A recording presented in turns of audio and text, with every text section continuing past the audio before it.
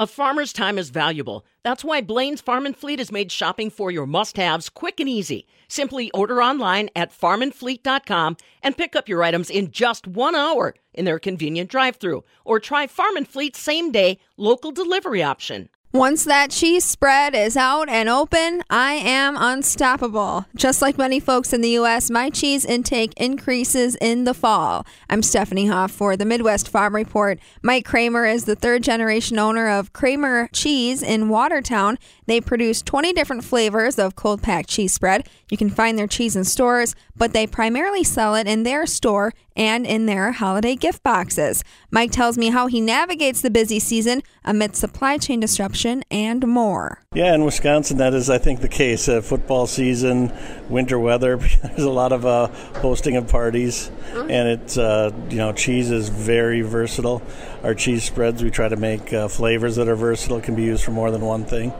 So not just crackers, we have some that can be used as dips for fondue. We have some that can be used in soup. So I try to make a lot of different flavors that nobody else has. Yeah, and not only that, but you have the holidays approaching too. So how have you had to scale up production in order to meet that oncoming demand? We put everything fresh into our gift boxes. So our more than 10,000 gift boxes that we're going to use this holiday season have not yet been made. So it's quite a pressure on a small family business. So what we've started doing is producing earlier, making the cheese spreads earlier, because that's something that keeps, and it is now in storage in our cooler waiting to be put into gift boxes. But I only stretch out the season like 1 week at a time every year, so I'm getting pretty close now to getting full production, working really long days and nights. Family agribusinesses, people in Wisconsin understand the pressures that you're under, supply chain issues, inflationary issues. How are you navigating that landscape? And why don't we start with supply chain? Has it been a struggle to get the packaging you need? Supply chain hasn't affected us terribly. We buy everything from Wisconsin for the most part. So the supply chain hasn't hurt us too much except in packaging. Anything petroleum related, like the plastics for our cheese spread containers and lids, and our tamper-proof bands, and then also just regular packaging for our gift boxes. But the real difficulty is in inflation. And it hits everybody really hard in our industry because almost everybody in agribusiness is a small business. So I'm very concerned about how it's hitting all of the people here who are our customers. Well, also, I rely on them because we do a lot of business in the corporate gift giving end to people here.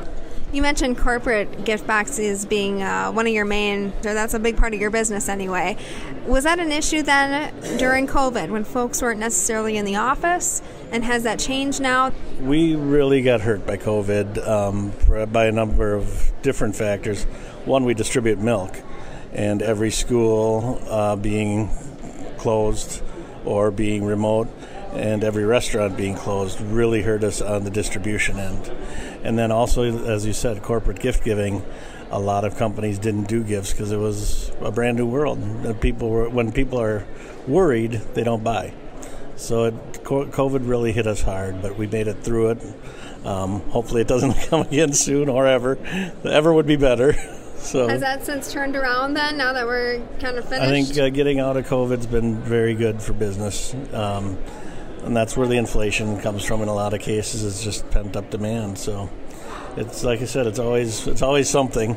I want to talk more about the consumer. What's happening right now in terms of trends, whether it be a flavor trend, maybe it's a label you're putting on your product. What's popular right now among buyers that you're adjusting to meet? Well, being a small businessman and a manufacturer gives me a lot of flexibility, which I've tried to use for our the flavors that comprise our cheese spreads.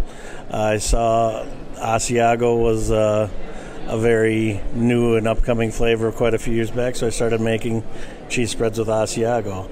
And then a couple of years ago, I saw smoked Gouda in some of the ads for fast food restaurants. I thought, well, why not make a smoked Gouda cheese spread? So it gives you the ability to use some ideas when you're only making small. All our batches are 80 pounds, so it's a very small batch of cheese spread. we talked about the inflationary pressures on your business, but just on the consumer in general. Maybe they're giving up higher end products. Maybe they're not going to restaurants anymore, to try to save a dime. Are you seeing any impact from that? In a way, I do on our distribution end. I see restaurants that are really high quality restaurants do a great job, and I notice that their numbers are going down and the prices are going up, so that means that they're slowing down in what they're moving. On the other hand, it's good to be in the food business during high inflation because people have to eat, and if you give them a reasonable price for a good product, you're almost recession-proof and inflation-proof because people will be loyal to you. So that's always been our goal, to treat people right and rely on the loyalty of the friends we've made over all the years. That's Mike Kramer, the third-generation owner of Kramer Cheese, based in Watertown, Wisconsin, producing cold pack cheese spread. Mike is gearing up for a high-demand season and navigates challenges along the way. For the Midwest Farm Report, I'm Stephanie Hoff.